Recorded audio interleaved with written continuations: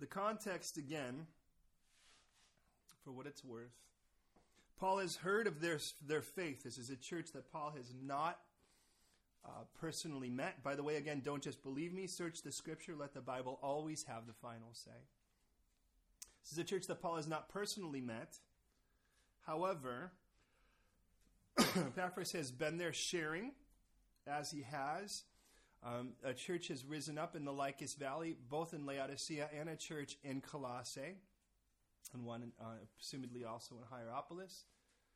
Paul has not personally met these people. He is in prison at this point. It's roughly somewhere between 60 and 62 AD, but he has heard of their faith in Christ Jesus, love for all the saints, and the hope that is laid up in him. And so he prays. And he prays that they would be filled with the knowledge of God's will, his pleasure in all spiritual understanding, that they would have a proper, agreeable, successful, teachable, overcoming, and really appreciative walk. From that, he wants to make sure that they have the right Jesus. Just saying you believe in Jesus means little unless you have the right one. The payment, the picture of the Father, the producer of all things, the purpose for our existence, preeminent in every way and perfectly God. That is the right Jesus that Paul makes sure of. He also wants to make sure we have the right relationship with him, that we were simply aliens and enemies in our mind to God, but yet Christ has reconciled us in the body of his flesh. He paid the price in death to reconcile us, even though he had done nothing wrong and we had done everything wrong, for the purpose of presenting us holy, blameless, and above reproach in his sight. That Jesus has died for us to reconcile enemies to himself. And he tells us that this is where we're going to be with Jesus, standing with him holy, blameless, and above reproach. In verse 23, then it says, if indeed you continue in the faith. Now, without getting into some weird doctrinal dissertation on this, it is imperative for us to recognize that whether you believe, the moment you said yes to Christ, you will always be saved regardless, or whether or not that hinges on your consistency, one thing's for sure, God doesn't want us in a place where we live this licentious lifestyle, assuming that God's just going to forgive everything and really not care. He wants us to be very concerned about abiding in him. And so, regardless of where you stand on it, it is necessary to abide. Now, if you were to ask me, do I believe that the moment that God gave us salvation, that we will retain it forever? Well, it tells us that it's the gift of God and that God's gifts are irrevocable. He doesn't take them back. However, if you are going to say yes to Jesus, why in the world would you ever want to walk away? And he tells us you need to stay in the faith. And what that tells us is there's a foreboding cloud that kind of comes in the distance, much like we have here in London, that you just know sooner or later that cloud is going to bring rain. The whole letter is going to challenge us not to move away. Now, the idea of this isn't just that we're going to just one day wake up and decide to no longer walk with Jesus. To do a U-turn, all you have to do is turn the wheel a little bit and let the car go long enough. Sooner or later, that car will turn around. And what he's going to tell us in the rest of this book is that there are many different ways to steer the car a little bit, just enough, so that we no longer really have the right Jesus, we no longer have the right relationship with Jesus, but instead we've steered ourselves away from that to some place, to be honest, of making it about political religion and not about the relationship we had with him. And so he tells us, listen, you need to continue in the faith, grounded and steadfast, not moved away. Now, understand, to move away takes very little. And that's why he wants to make sure we have the right Jesus and the right relationship with him. One where Jesus didn't need to help us, Jesus needed to rescue us. A big difference. Jesus isn't just an additive to our life to make it better. Jesus has to become our life. And he says, don't move away from that. And he'll ultimately tell us, don't move away from that by sin. Don't move away from that by philosophy. Don't move away from that by false knowledge. Don't move away from that by false system of works. There's a lot of different ways to move away from a simple and pure relationship with Jesus. And don't move away from it. but I want you grounded. And even as we read in the verse that is on the outside of our bulletins, that he was planted in the house of the Lord. That's what God wants, is for us to be like Joshua, who would be in the tabernacle and just say, God, I just want to be here with you. I don't want to leave. But he says, and then Paul starts to speak about his relationship. And to be honest, in these verses, it is one of the seemingly hardest verses in all of Scripture, because it seems like what Paul is saying is almost blasphemous. Look at it with me in Colossians chapter 1, again, in verse 23 for context. If indeed you continue in the faith, grounded and steadfast, and are not moved away, notice, from the hope of the gospel. The hope means that this, when somebody tries to trick you out of this gospel into something else that they call a gospel, in its simplest sense, they're trying to trick you out of the gospel of hope for a hopeless gospel. The gospel we have is a gospel pregnant with hope. A gospel that speaks of a God who saved us from the penalty of our sin, is saving us from the power of that sin, and ultimately will save us from the very presence of sin. That is a hopeful gospel. We see the hope in the past, we see the hope in the present, we see the hope in the future. And when you get moved away from that to something intellectual, and not that this is stupid, it's just simple, so that every person can give their life to Christ. God wants even the simplest to respond to the gospel. And if he made it brilliant, they couldn't. If he made it about discipline, somebody lacking discipline would obviously have the outer circle on it. But he made it something so simple that we all have a level playing field. And that is that God wants us all to come humbly. But he doesn't want us moved away from the hope of the gospel, beloved, which was preached to every creature under heaven, of which I, Paul, became a minister. Now, I want you to recognize what is being spoken in verse 23.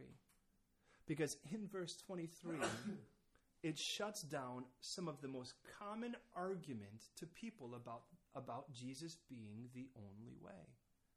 It also, by the way, slaps me in the face with a challenge. I've never been one to want second place. I've never even been one to want first place. In my house, I was raised with the idea you don't win, you annihilate. That's the kind of mindset that I was raised with. If you were winning by 3, win by 10. If you were, if I got 3 triples in a game, my dad would ask, how come you didn't stretch them into home runs? If you're going to run and try to get 20 yards, the idea is get it to the end zone. And in that, understand, this says that the gospel has been preached to every creature under heaven. Now, either God is lying, either Paul is uninspired, or this is the truth. That's our only options. And if the Bible is, as we read in 2 Timothy 3:16, all Scripture is breathed by God, then this is absolute truth.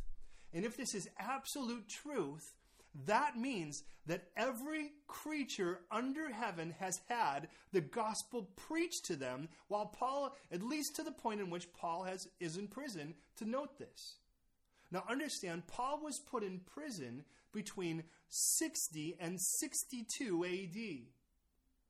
If at biggest, 61 to 63 AD. He will be released because they have no legitimate charge on him. He will be caught again in 67 AD, where he will be relatively promptly executed in Rome by Nero, beheaded. Which means, if Jesus died, and no matter how you want to argue it, somewhere between 30 and 33 AD, and we can argue over dates and so forth, whether it's the April 14th date or whatever, the point is that even if Jesus died on January 1st, in the year of 30 AD, which is at least earlier than any guess. And Paul is now in prison in the 60s. That means that the entire world heard the gospel of Jesus Christ in 30 years without cell phones, without satellites, without big screen TVs, without texting, without Googles and giggles and wiggles and jiggles and whatever else is out there for you. The bottom line is that the gospel went forth without an airplane to throw a big banner behind it, without billboards to paint upon, without TVs to have commercials. In 30 years without airplanes to travel the world. The gospel was preached to every creature under heaven. And if it's every creature under heaven, that has to include every human being. Every human being. Now, whether that is Paul, whether that's the 12 disciples, or whether God sent angels from heaven to preach it, one thing is for sure. When Jesus rose again, God made every human being on the planet know it. What a radical thought. Something must have happened in these people that is different from the mindset today. Because today, we could say there's a vast part of the world that has never heard about Jesus. And we are in what is called the information age. What an ironic thought.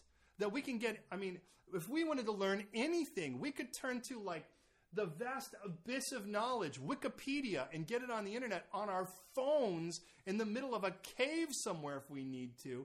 And we could have it downloaded so we could find out just about anything on just about anyone or anything.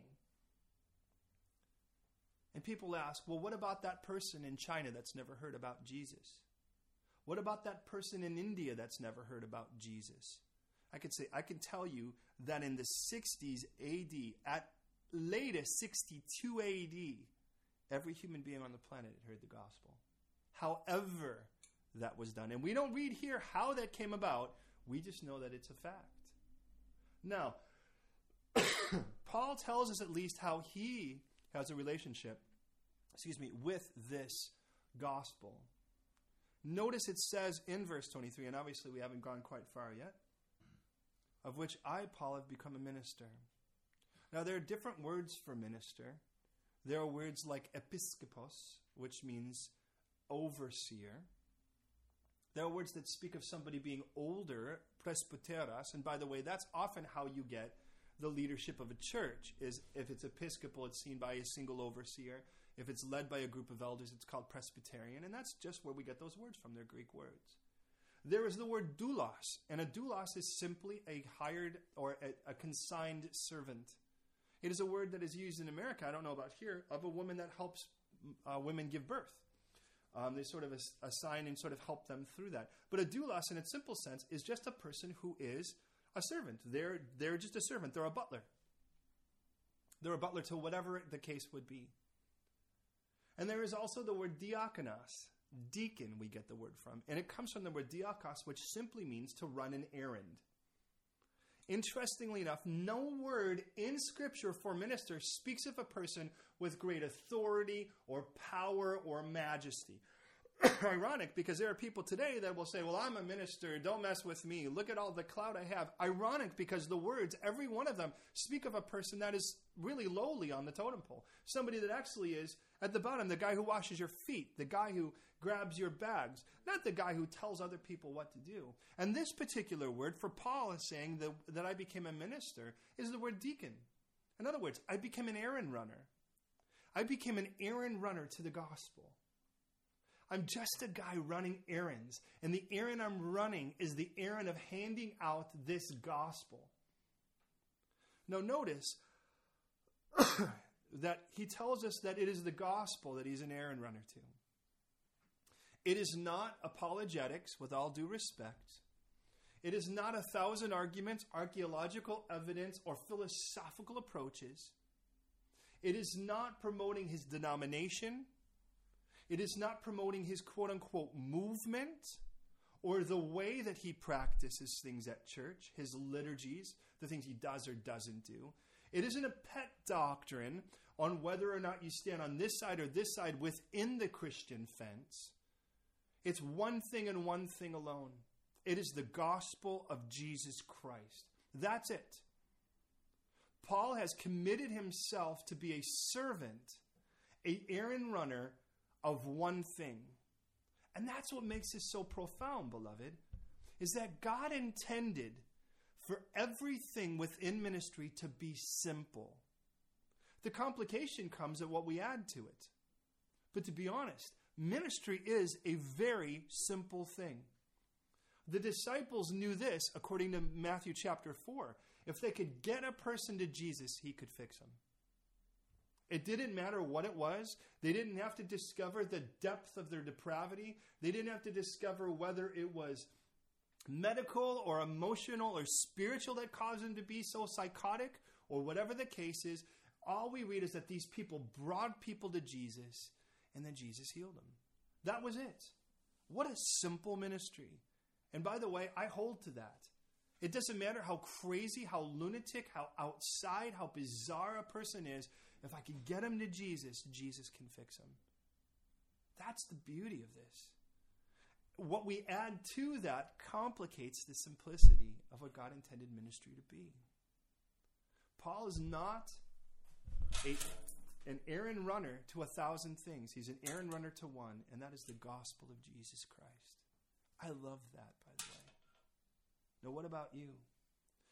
And by the way, I have learned this, that somewhere down the line, because we live in an information age, and we've been so caught up in the apologetic movement of the last 7 years here, that people feel so ill-equipped to share the gospel because they feel like they can't answer every question. The bottom line is, there's only one question for which there is only one answer. What must I do to be saved? Everything finds its way there, and everything answers the same, and that's Jesus Christ. Now, for what it's worth, let me at least walk you through the gospel so that at least you know it, so you know what it is that is being shared. By the way, Paul tells us he is not ashamed of the gospel of Jesus Christ. It is the power of God unto salvation to those who believe. It's that simple. It's God's power to save. We don't read that anything else is. We don't read our ability to argue. We don't read all of the miracles and smoke and mirrors and juggling poodles and being able to speak in 1,000 languages. Nothing else is the power of salvation but one thing, and that is the gospel of Jesus Christ. That's it. So you want to see how difficult the gospel is? Turn with me, if you would, to 1 Corinthians chapter 15.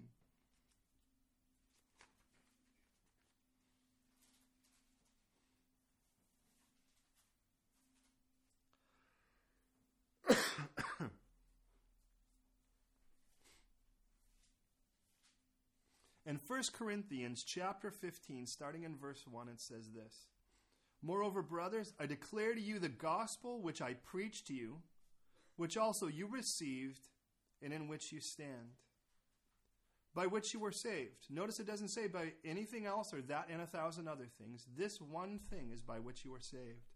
If you hold fast the word which I preached to you, unless you believed in vain. I delivered to you first of all that which I also received. Are you ready? Here we go. Number 1, that Christ died for our sins according to Scripture. Can you say, Jesus died for my sins according to Scripture? Jesus died for my sins according to Scripture. Okay, try it again. This time with some oomph. Jesus died for my sins according to Scripture. Your turn. Jesus died for my sins according to Scripture. Okay, awesome. Verse 4. Number 2, that he was buried. Your turn. He was buried. Yeah, how is that? Pretty good so far? Is this difficult? Does anyone have to figure out what that means? Jesus died for my sins according to the Scriptures. He was buried. Number 3, and that he rose again on the 3rd day according to the Scriptures. Your turn. He rose again on the 3rd day according to the Scriptures. There's your gospel. That's it. Did you get it?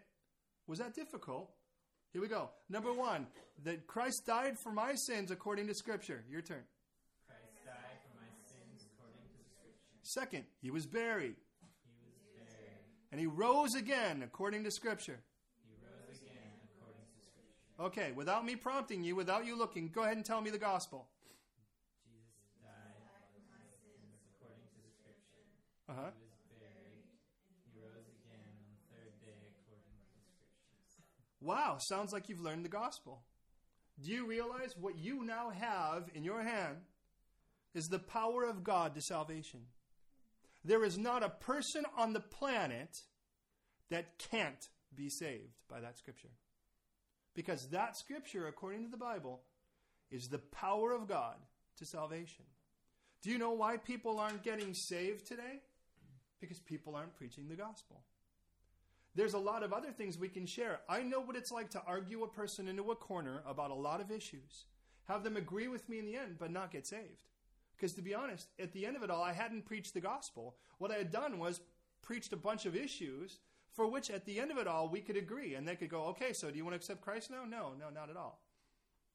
On the other side of it, I have watched individuals share that simple information with the most brilliant of men who have tried to argue in their brilliance only to find themselves fools in responding ultimately. Because here's the good news. According to John chapter 16, it is the Holy Spirit that convicts. Now listen, hear this out. When the Holy Spirit has come, he will convict, or same word as convince, the world of sin, righteousness, and judgment. Listen, beloved, it is not within your power nor your responsibility to convince anyone. That's the Holy Spirit's job. Praise God, the power is off of your shoulders. When you preach the gospel, the Holy Spirit goes with that gospel to convince people, to penetrate their hearts and to say, you know, that's true.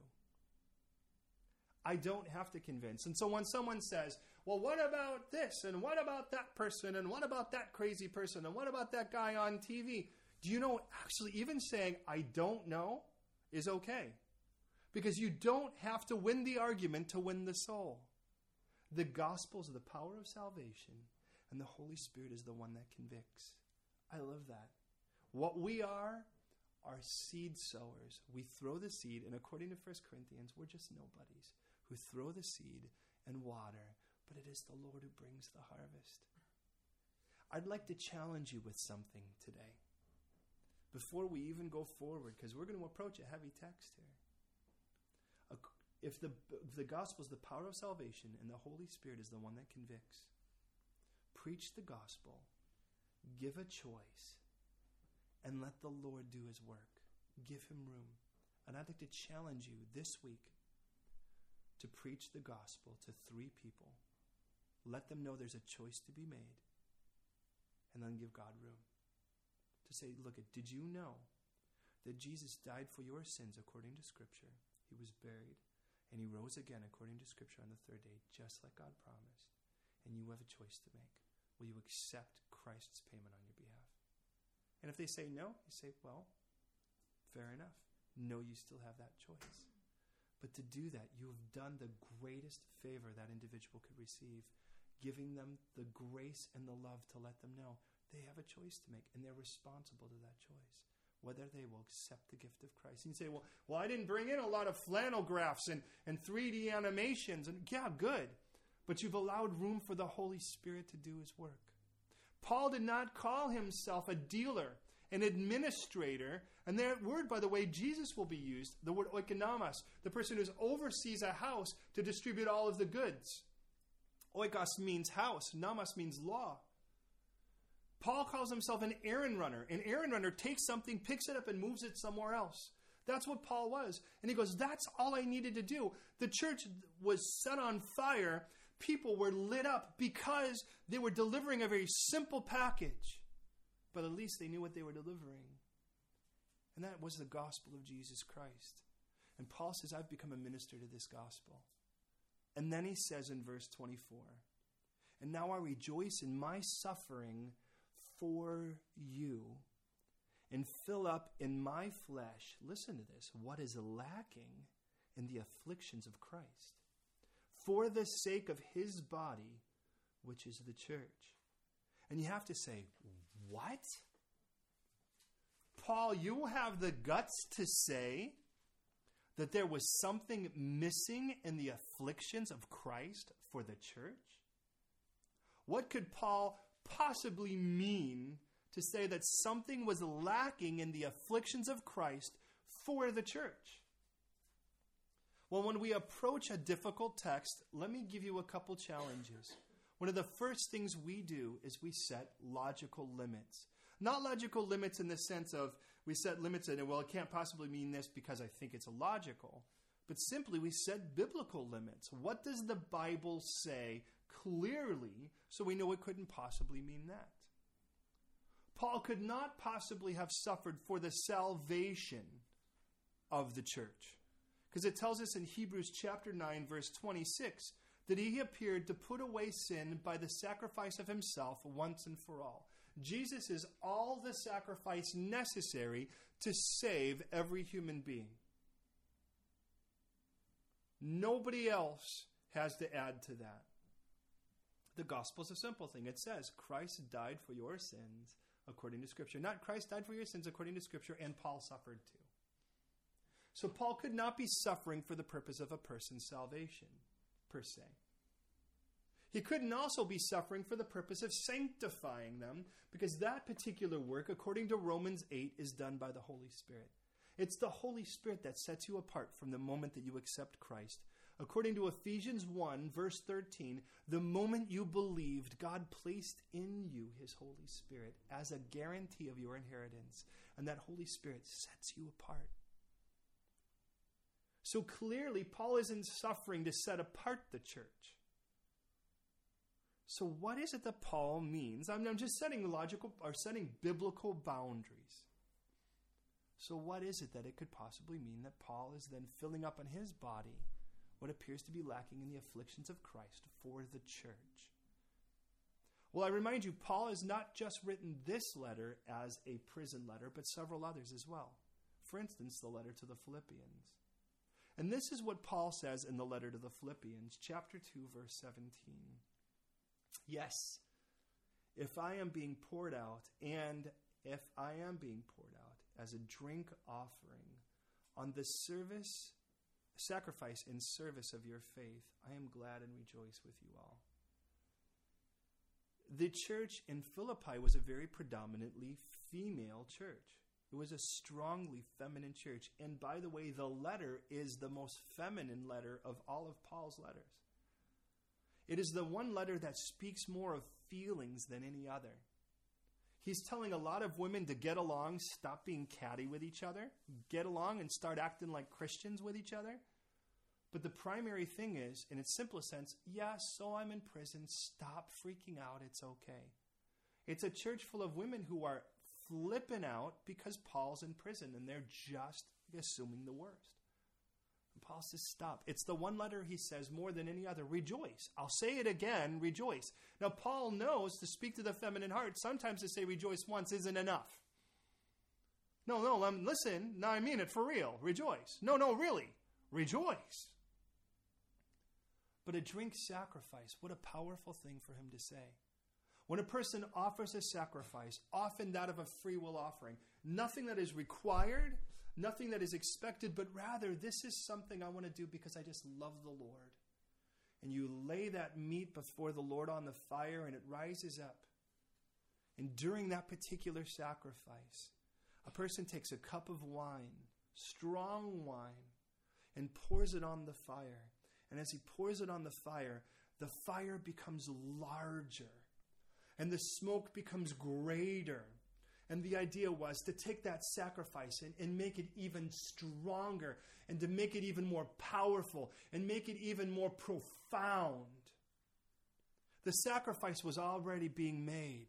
But this was to stoke the fire. And Paul says, I recognize my suffering is doing that for you right now. Clarifying that, in Philippians chapter 1, Paul says this in verse 12. I want you to know, brothers, that the things which have happened to me have actually turned out for the furtherance of the gospel, so that it has become evident to the whole palace guard and to all the rest that my chains are in Christ. First of all, Paul says, one of the cool things about being in prison is everyone recognizes I'm in prison for Jesus. Paul is one of those guys that appears to seem to find the bright side in just about everything. And I remind you, Philippi was the place where Paul was put in prison. God rocked the foundations of the prison and Paul was released. If there's a place that knows what it's like for Paul to be in prison, Philippi would be the place. But listen what he says beyond that. And most of the brethren in the Lord, having become more confident in my chains, are much more bold to speak the word without fear.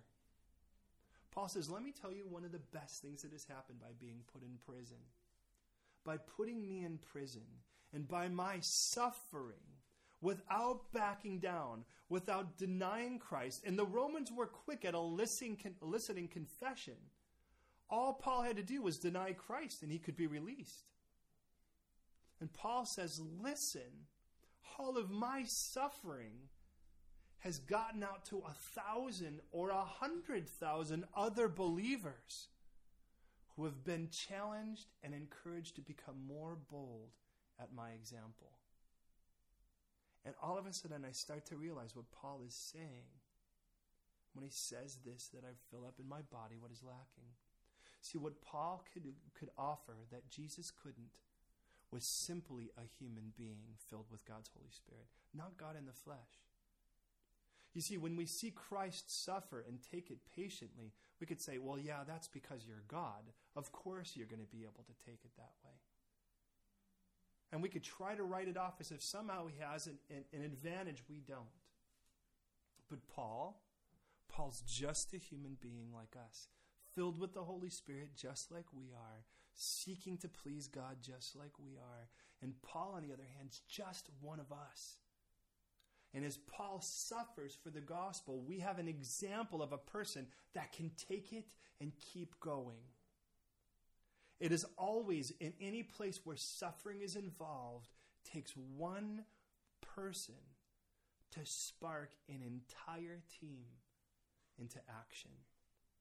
And that's what Paul has to offer. And to be honest, what is lacking in the church today. Can you think of any person off the top of your head in the UK that is suffering violent persecution but is taking it patiently and with stride?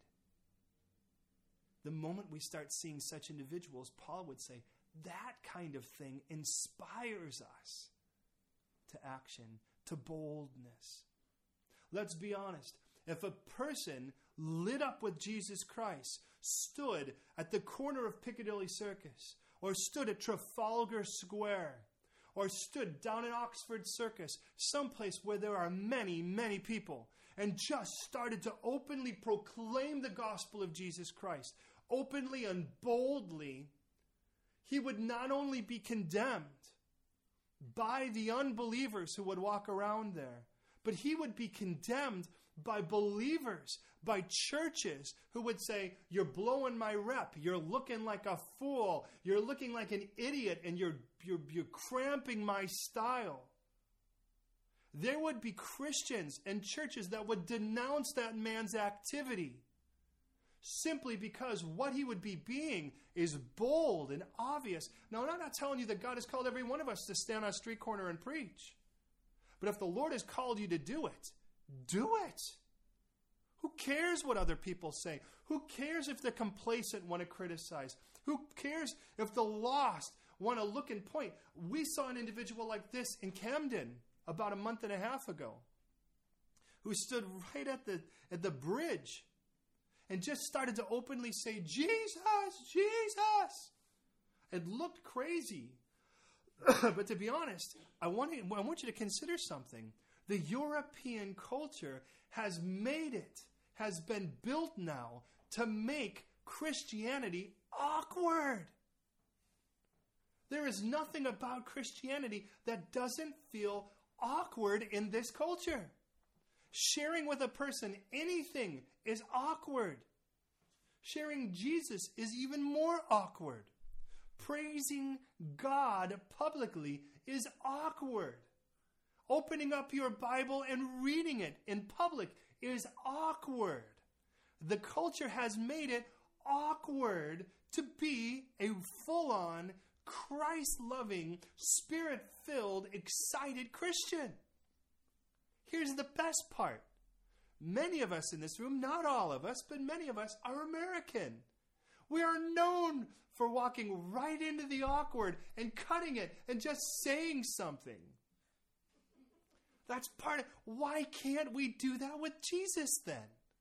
Well, we want to appear more European. Then let's not appear European. I want to remind you, our citizenship is not the UK. Our citizenship is heaven. And if our citizenship is in heaven, we're going to be a bit strange anyways. And might I dare say then, we're going to be awkward. There was a gentleman, bless his heart, I was at Yamcha on Wednesday, and I was there early to prepare for the study on Wednesday night. And a gentleman comes on crutches with a good portion of one of his legs missing. And he sits down in front of me. I mean, I'm in one of those sort of window areas. And he just sits down in front of me. And of course, any individual at that moment, the first thing you think is obviously something, perhaps, at least it was for me, something about his leg. And I said, hey, let's just cut through the awkwardness. What happened to your leg? Were you born that way or did something happen? I said, let's just get it out of the way so we can talk like human beings from this point on. And he said it was blown off by a bomb in Northern Ireland 25 years ago. Now, immediately, there's all kinds of loaded statements with that. One, of course, Northern Ireland, that's between the Protestant and the Catholic, or so to speak. And so with that, though, we had no more awkwardness in regards to that area. And by the way, you know where I learned that from? Children. You know, and to be honest, when you watch the response of a person in a wheelchair, when a child comes up and says, why are you in that chair? Can I get one of those chairs? Is that fun? Can you get out? Can I get in it? Can you wheel me around?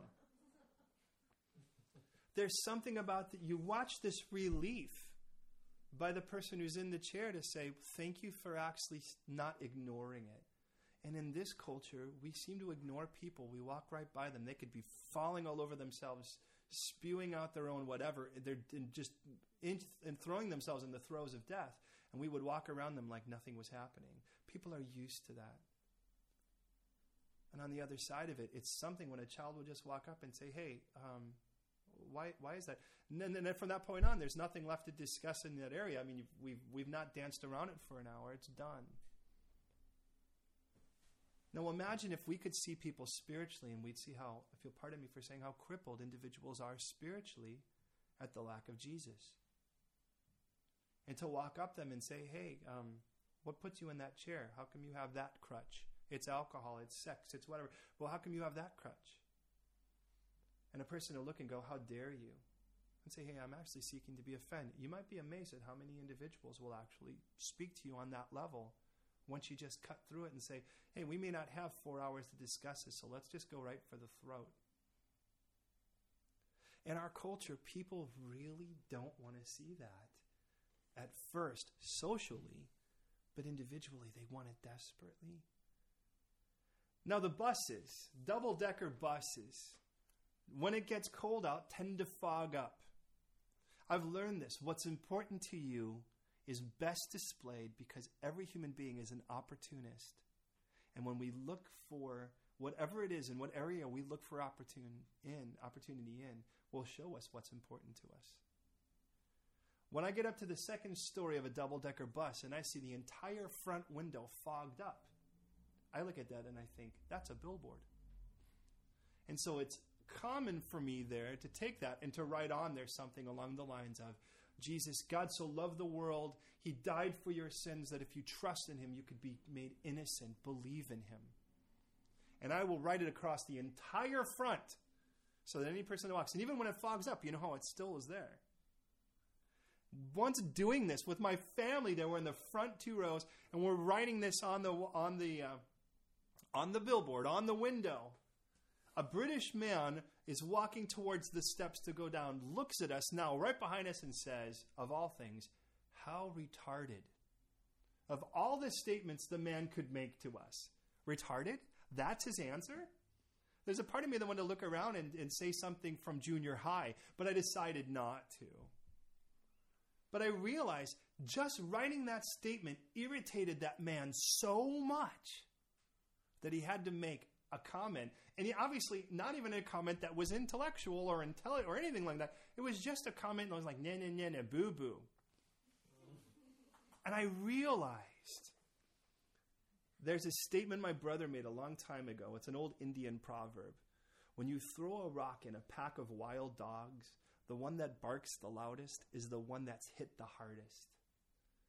And I couldn't help but think, you know what? That individual at that moment was being poked by the Holy Spirit, and something had to fly out of his mouth. You know what's funny? is that night he had to go to sleep knowing there was still a choice to be made. There is something about being part of a person's testimony, and every one of us will be, with every moment of boldness. Look at, where are the people who are willing? On the other side of a person willing to be persecuted for their faith is a person that spends their whole time protecting themselves. And let me tell you one of the places where that's come up, and I'm going to go right for the throat on this, giving the devil credit he doesn't deserve. How many times does the devil get credit for your illness, for whatever it is? In our house today, our alarms didn't go off. My iPhone, Trista's iPad or iPhone, David's iPad, none of them went off this morning. Our alarms, none of them went off. Now we could say, oh, that's Satan. Satan's trying to keep us and give us more sleep so we'll sleep past church. But I want to remind you, if God is sovereign, the devil can't do anything without God's permission. Stop giving the devil credit. If you think the devil's always just waiting to make your life, to muck up your life in whatever way possible, you'll spend your whole life trying to protect yourself against him. But my good shepherd protects me, and he's in control. And if he allows it, it's to my better. There is nothing the Lord will allow that isn't for my better. And with that in mind, I have to stop trying to protect my family and myself and my rep and my pride. And I want to be bold for Jesus. And if that means that somebody wants to try to rough me up, I just pray that I don't kung fu them down to the ground and make them a bloody mess and say, that's probably a bad article in The Guardian. I just want to represent Christ and take the shots if that's what's necessary. Because if nothing else, if there's someone willing to be that bold, other people will be ignited. They'll be ignited to be bold too. But if everybody is cowering under the blanket of hush, hush, sooner or later someone says, that's not good, that's not going to work. 30 years. 30 years. People were so infected with Jesus Christ. In 30 years, the world heard about Jesus. Because they were so infected, they became contagious. Well, then I want to be that infected. I want to be that infected that I become that contagious, that I become such a carrier. So he says then, I fill in my afflictions of, it says, I fill up in my flesh what is lacking in the afflictions of Christ. Listen, Paul, by the way, wasn't lacking afflictions. In 2 Corinthians chapter 11, Paul lists only a few of the things that he has experienced for following Christ. And I want to remind you, listen to this. When Paul was first saved and God sends a prophet over to Paul to lay hands on him so that he might receive his sight, and the man seeks to argue with God because he says, perhaps you haven't gotten the memo. This guy's a dangerous man. He's seeking to kill Christians. God says to this man, Ananias, I will show him how much he must suffer for my name's sake. God had already told Paul and would tell Paul, look, you are going to suffer, not because you owe me, but because the church wants to see what it's like to take it and get up and get back in the game. In American football, as much as it may be boring for many, you get hit. And there are people that exist. There are specific positions on the field specifically for laying you out. There was a period of time back in the late 70s and early 80s when the Oakland Raiders were known as the destruction team. Those guys were known for purposely hurting people. That was their job. And it worked. It worked so much that there were many teams that would drop the ball and fumble and just fall apart for fear of these men. As a matter of fact, there was an individual, and I believe his last name was Tatum, that they hit so hard they permanently paralyzed the man from that day on. A book was written called They Call Me Assassin about it. Because they took a man in midair and hit him so hard that they literally fractured his spine and permanently paralyzed him. But there was one team, And might I dare say it was the Chicago Bears that was going to go out there, and they knew that getting hit was part of the game. And what they were determined to do was to get hit as much as they could and yet get up and show them that they could, so that the rest of the team could recognize you could do this. There have been in every sport people that have done that. Back in the days of Muhammad Ali, and not that I'm condoning violence by any means, there was a man who claimed to be a super strong, take you out in the first round, nobody could withstand me. And Muhammad Ali, as cocky as he was, took the first round, dropped his own gloves, and let the man hit him with everything he had, while he looked him in the face and said, "Is that all you have?" He taunted the man, and the man tried harder and harder. He was so exhausted, Muhammad Ali dropped him in the second round with 4 punches. And the reason was the guy did everything he could. And in the end of it all, that man who was undefeated, if I remember correctly, prior to that point, now was defeated in every match after that, because every person was determined that that man could go down, though before that point, they were convinced he was undefeatable. Now, I don't know about you, but there will be in every sport, and might I say, in the sport of sharing the gospel of Jesus Christ, there are people set out there for the purpose of knocking you down, for trying to taunt themselves as undefeatable. So the media has the money. So the atheist has the popularity. So the scientist thinks they have a claim that tries to shut down Christianity. The bottom line is, no matter how much they taunt themselves as undefeated, beloved, Jesus is still the undefeated heavyweight champion of the world, and I serve him. And we need to recognize that. In basketball, it was the New York Knicks. Man, they would throw elbows. They would really hurt people. But in the finals, when you play them the way that they play, you recognize they had nothing to offer but violence. And it was, that's the Chicago Bulls. That took them down as well. Because in the end of it all, they knew that was the way the game was going to be played. They didn't whine and howl. The bottom line is, it isn't like you can look at the world's referees and say, hey, they're not playing fair. If you spend all your time doing that, you're going to lose the game, because you're going to spend your whole time looking for the foul. Beloved, it's going to be foul. Play the game. Because in the end of it all, the best statement you can make is win the game anyways. And you can. And that's what Paul was telling everyone. You can still win the game. Hey, so I'm in prison and I'm innocent. So they have no charge against me and I'm locked up. I am chained to Roman guards. Do you realize what that means? That means I have a captive audience to preach the gospel to. These guys cannot escape. I know they start falling asleep on me. I can wake them up and say, hey, I'm not done yet. And they're like, I got to get out of my shift. Or they're going to say yes. And the moment that guard says yes to Jesus and he gets released, he starts preaching the gospel to his entire troop. And then another guy comes in, and Paul says, let me tell you about Jesus. And he says, I've already been told about Jesus. The guy that you were chained to last already told me. Do you see how that happens? And it happened, I want to remind you, because of one guy. One guy that was in chains for Christ and said, wow, well, this is a neat opportunity.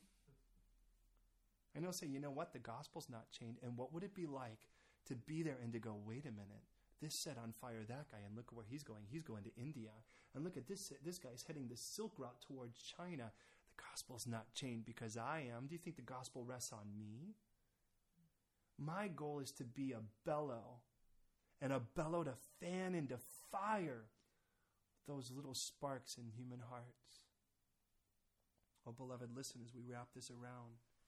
Paul says in verse 25 that I've become a minister according to the stewardship from God. And there's so much I want to share, but for the sake of time and clarity, I've become a deacon according to the stewardship from God. And that word stewardship is that word oikonomos. This is the idea where Jesus is the house master and all of the resources of the Father at his disposal. And he looks at Paul and he says, I'm giving you this stuff and sending you out, Paul. Go and do it.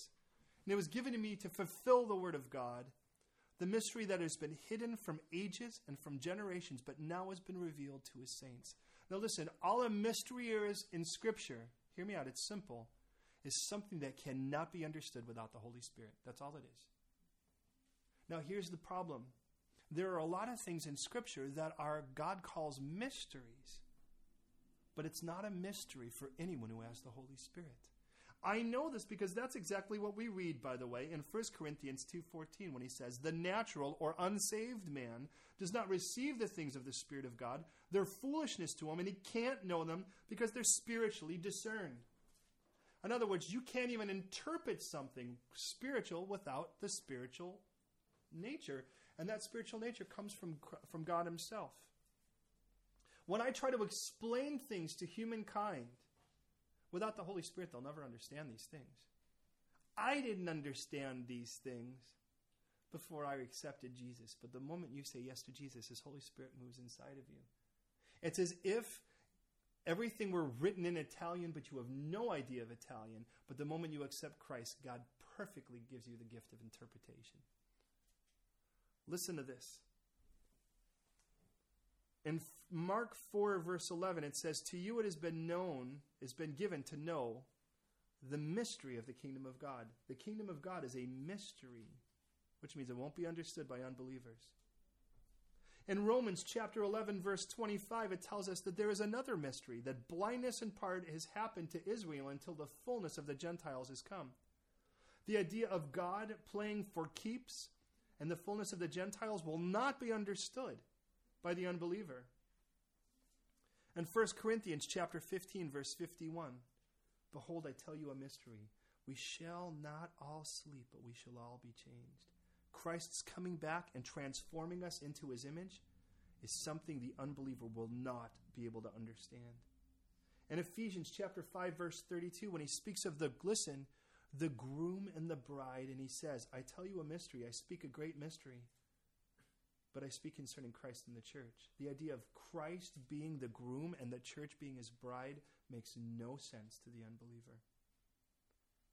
It tells us in Colossians chapter 4, verse 3, that Paul is asking for prayer, that God would open up the door for the word to speak the mystery of Christ, for which I am in chains. And hear this mystery.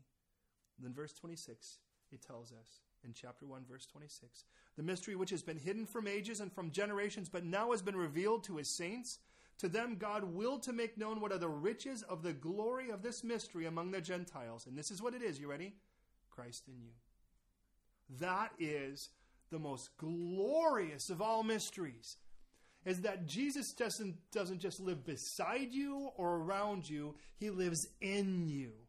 And what persecution and suffering does is peels you back for the world to see Jesus. That's the point of it. We let ourselves go enough that Christ can be glorified. In other words, clearly seen. And he says, this is something the world's not going to understand. They do everything they can to avoid discomfort. They do everything they can to avoid this kind of misery. And yet the Christians run headlong into it, not because we're foolish, but because we know in it Christ will be glorified. And the world would say, there is a real Jesus because I see him in you. And though they don't understand it, we do. And the reason we understand it is because it's a mystery. Isn't that a weird thought? The reason we get it is because it's a mystery. And because the Holy Spirit lives in us, and thus we understand it. So he says then, verse 28 and 29, to wrap this up, to close it. Him we preach. Not that we preach, this we preach, this point, this doctrine, this movement, this liturgy. It's Jesus we preach. Warning every man and teaching every man in all wisdom, that we may present every man perfect. And the word perfect just means mature or complete. Telaios, it's the word when Jesus says tetelestai, paid in full. This word is in it. That we would present every person grown up. Look at, you accepted Jesus. My goal now is to say, I want you to grow up. I want you to complete this. You've said yes. It's the same way as saying, okay, you said I do at the altar. Now I want you to live like a married person, to the point where you live the kind of life that is right for a married person. You were born again. You were born an infant. And it is my responsibility as the pedagogos, the tutor, to grow you up to become mature in Christ, to not be an infant in Christ. And part of growing up in Christ is saying, look at, take your hits for Christ. Don't avoid them. Run straight and run your pattern. That's part of my job as coach to say, look at, I don't want you just making the team. I want you playing the game. And I want you starring and starting and winning. And if that's the case, take your hits. Don't avoid them. Be the person Christ has called you to be. Because if you're going to be, you will inspire a nation to boldness. This nation says it's 55% Christian. I can't believe that. And if so, those that are the minority speak like the majority. But there is nobody standing up anymore and saying, I'm going to put this thing on, I'm going to put on my helmet of salvation, and I'm going to get out there. But I want to. Him we preach, warning every man and teaching every man in all wisdom, that we may present you grown up and mature and complete in Christ. And to this end, this is what Paul ends it with, I labor. And the word labor, by the way, kapiaho, means to fatigue, to work to exhaustion, striving. And the word striving is the word agonizzo, from the word agony. I agonize over this, working that which works in me so mightily. Beloved, Paul is saying, I am going to work till I die over this. I'm going to sweat over this. When I drop from this. But I am not going to play this game namby-pamby. I am not going to do this thing just without any form of passion. I'm going to give everything I have left. And if everything I have left drops, I do not want to. This body is just a jersey. And I'm wearing it for a very small period of time in the sight of eternity. And when I hand it to God, it's going to need to be retired because it's going to be used up. It's going to be tattered. Nobody's going to be able to get this jersey after me because I am going to make sure that it is full of grass stains and it is full of blood if it needs to be. But I'm going to play this game the way this game is meant to be played. And we don't play this game living in constant fear. We play this game knowing at the end of it, I read the end of the book, we win, beloved, we win. And if we win, the question is, if we're going to be on the winning team, how close do you want to be to Jesus in the picture when we get the trophy? Man, I want to be one of his starters. Paul, I guarantee you, was one of his starters. I mean, shipwrecked and beaten and with rods and whipped and mocked and criticized. And Paul says, I just want to know the power of Christ's resurrection. And how am I going to know it if I don't give everything? And there's no place in this for us to try to live the lust of this world for half the day or 90% of our week and then come into this thing and hope that a bath is going to do it. And it is time for us to suit up and show up. Beloved, I can't think of a better message to start 2011 with than this one. Because Christ isn't looking for people that are to get into heaven on a technicality. He's looking for people that are ready to join the team and jump in. Don't present your bodies as instruments of unrighteousness. But man, when the trumpet's blown, show up and be ready. You join the service, beloved. You are a soldier. And that means something to him. And we are going to have communion. And as we have communion, listen, it tells us to not eat or drink of these things unworthily. That's a big deal. The Bible goes as far as saying, if we eat this in an unworthy manner, we eat and drink condemnation to ourselves. I don't want that. Do you want that? Jesus gave everything at the cross. Everything. And it tells us when we eat of this bread and drink of this juice, that we proclaim his death until he comes. Have you accepted the gift of Jesus Christ? Have you accepted that simple statement? And here it is again. Christ died for your sins according to the scripture. He was buried and he rose again on the third day according to the scriptures. Have you accepted Christ's death for your sins and his resurrection to offer you new life? I'm going to pray a prayer of recommitment. And I challenge every person to pray it with me. If you've not accepted Christ, let it be a prayer of commitment. If you have accepted, recommit with me. That we would come and say, Lord, I give you everything. Excuse me. That as we now partake of communion, we would do saying, Lord, I want to give you everything, as we sang, I give you all. So let's take those elements and we'll bring them out now and we'll partake of them together.